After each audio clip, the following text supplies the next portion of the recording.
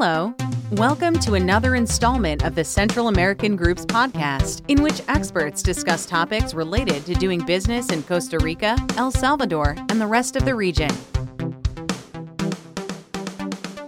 Good morning and welcome to another episode of the podcasts that we here at the Central American Group do on topics that have to do with economic issues in Costa Rica and El Salvador and the rest of the Central American region. Today, we're lucky and fortunate to have with us Patricia Figueroa. She is the Executive Director of the Textile Apparel and Free Trade Zone Association of El Salvador. Good morning, Patricia. How are you? Good morning, Steve. I'm doing fine, and thank you very much for hosting me. Well, it's our pleasure. Maybe you could start off by telling us a little bit about yourself and about the organization that you represent. Yes, indeed. I have been heading this association for the past 10 years. Our chamber gathers about 100 members that basically represent the full segment of the textile, apparel, and free trade zone industry of El Salvador. About myself, throughout my career, I have been engaged in the area of economic development mainly, be it in government and also in private sector, in different positions. But always focusing on promoting exports and investment to my country in different capacities. Well, thanks a lot for that synopsis. Let's start with the questions. The first one I'd like to ask is, why should companies think about investing in the textile, apparel, and free zones in El Salvador? I would like to start by saying that our sector has a substantial weight in our economy. It's one of the pillars of the Salvadorian economy, and it has a great deal of importance in the economic arena. For the past 10 years, our sector has contributed in average to about 40% of total exports. So we have been leading exports development in El Salvador. Only last year we exported 2,600 million, 734 million more than in 2020. So the sector has maintained a steady weight in the economy, and we look forward to the opportunity to continue this growth. In addition to that, it translates into direct employment generation of about 85,000 jobs, which is substantial.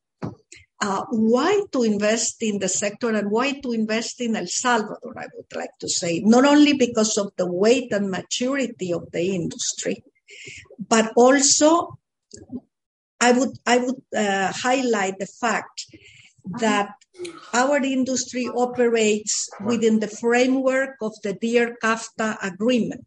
So that's the framework where we operate. And in parallel, we have a very competitive and sound business environment. And there are several legislation that favors the attraction of FDI, such as the Free Trade Zones and Commercialization Law, the International Services Law, and a variety of legislation in the area of the use of renewable energy. So thus, I would say that there is a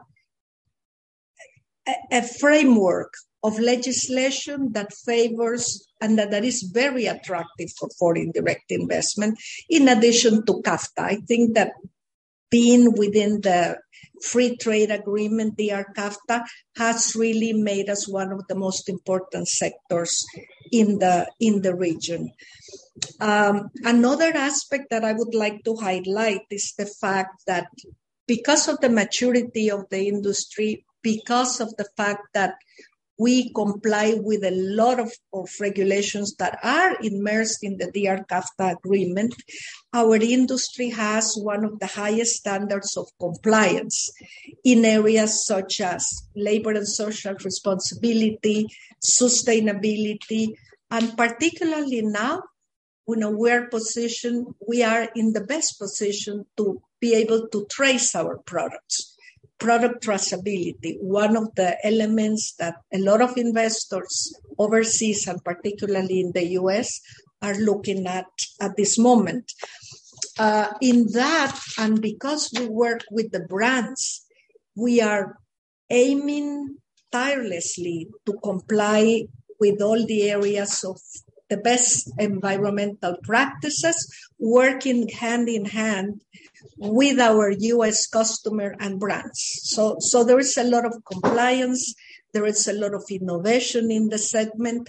And to finalize this brief synopsis, I would say that the speed to market, the geographic location where we are, really positions our industry and the region, the Central American region, and also particularly El Salvador, as a close by, near option and friend to do business with. Thank you for that informative bit of information. I would like to know, and I'm sure our listeners would like to know, is what is the textile industry in El Salvador composed of? Yeah, let me start by saying that the success of our industry is the fact that it is vertically integrated. The rule of origin yarn forwards, allows us to deliver full package options to our most demanding clients. In El Salvador, we basically have two very important clusters. One is the cotton cluster, and the other one is the synthetic cluster. The cotton cluster was the first cluster developed in El Salvador, and at the moment is the one that generates most employment in the sector, and it focuses on the production of intimate apparel, dresses, skirts, towels, sweaters, socks, among others. All of our manufacturing base is in the capacity to deliver labeled, packaged garments, whatever our customers indicate. The second cluster really was born out of a very geared strategy. It was after CAFTA went into effect that the US producers and the Central American producers joined hands to build this integrated production platform, particularly in the synthetic sector. And that has allowed us to remain very competitive. So as I was mentioning, we have two very different clusters. We are one of the most important providers of fabrics to the rest of Central America. Not only do we keep the 10th position in the US as one of the leading producer of apparel goods that are delivered to the US, but we are also an important key player in the delivery of yarn and fabrics to the rest of Central America. The companies in the synthetic clusters manufacture value-added products, particularly in athletics and high-performance wear. El Salvador is also specializing in a lot of the short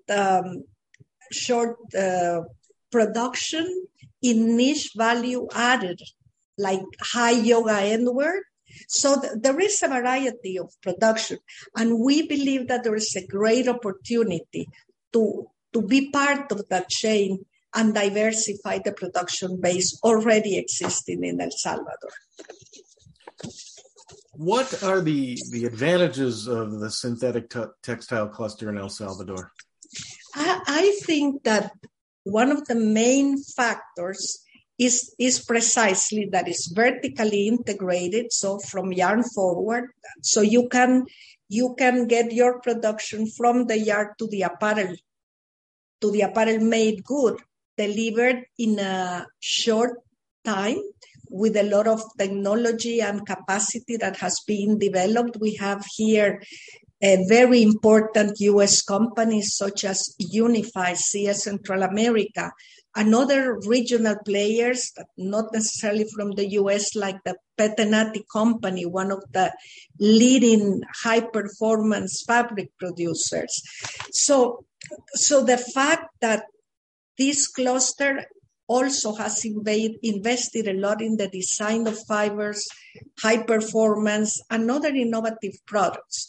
I believe that the fact that we are also close in a very short, contained geographic proximity. Most of the companies in the synthetic clusters are at a very close range of mobility. So that allows for the product to move from place to place in a very short distance. There is a lot of interaction in the players. And as I said, when you look at the current situation, when you look at all the nearshoring and friendshoring, and the fact that it is so important to be able to trace your product and also have production closer to the borders to strengthen the Western Hemisphere supply chain, I think El Salvador and both the clusters, and since we're talking now about the synthetic clusters, are in the best position to deliver those products. What are the biggest challenges that the textile industry in El Salvador faces today? I think that one of the biggest challenges that we have is that we definitely need to be able to attract more foreign investment. And I think this is a great opportunity precisely to invite. We need to diversify more our production base. We have a very solid production base focused on synthetic high-performance activewear. But there are other opportunities. There are other niche opportunities for other companies looking at this country that can benefit from all the conditions that are existing. I think maximizing this opportunity, the challenge, definitely I think is how do we continue to grow?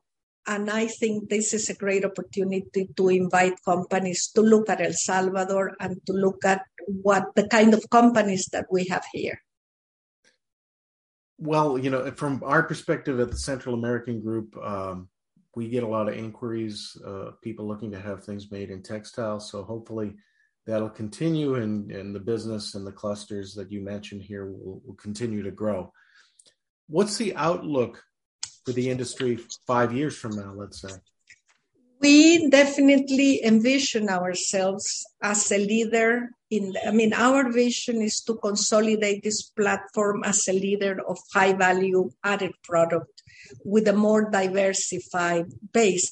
We do see the industry growing. There has never been a better momentum, I would say, after the signing of the CAFTA-DR. With all the conditions, we have a great partnership with the U.S. That we are continuously strengthening. So I believe that we see steady growth of our industry. We see our industry being able to grow in exports, and we envision really an important growth in this sector, particularly as we take advantage of this enormous opportunity, which, by the way, we are constantly working towards this objective with our partners in the U.S. Organizations such as the National Council of Textiles, the AAFA, and others are really our partners in this. So as we continue to strengthen those partnerships, take advantage of the current momentum, I think we will see a lot of growth in El Salvador in the next 5 years. Well, that's great. We, like I mentioned, have a lot of people making inquiries about the textile sector in El Salvador, and I'm sure this podcast will be listened to by some of those people. That being said, if somebody wants to get in touch with you to find out more, how can they do that? Most definitely, they can contact us through our email. It's direccion@camtex.com.sb, and we will be glad to answer any inquiries or work with the people to understand what the conditions are in our industry and also in El Salvador. And if it's okay with you, in the text that is below the podcast player, I'd like to put a link to your LinkedIn profile if you have one. Would that be okay? I don't have one updated. That's terrible. I will update it and I will definitely give it to you.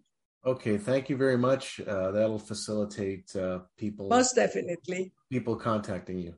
Well, I want to thank you for joining us today. It's very interesting, and we know that the future is going to be bright for the textile and apparel industry in El Salvador, and thank you very much for joining us. You're welcome, Stephen. It's my pleasure.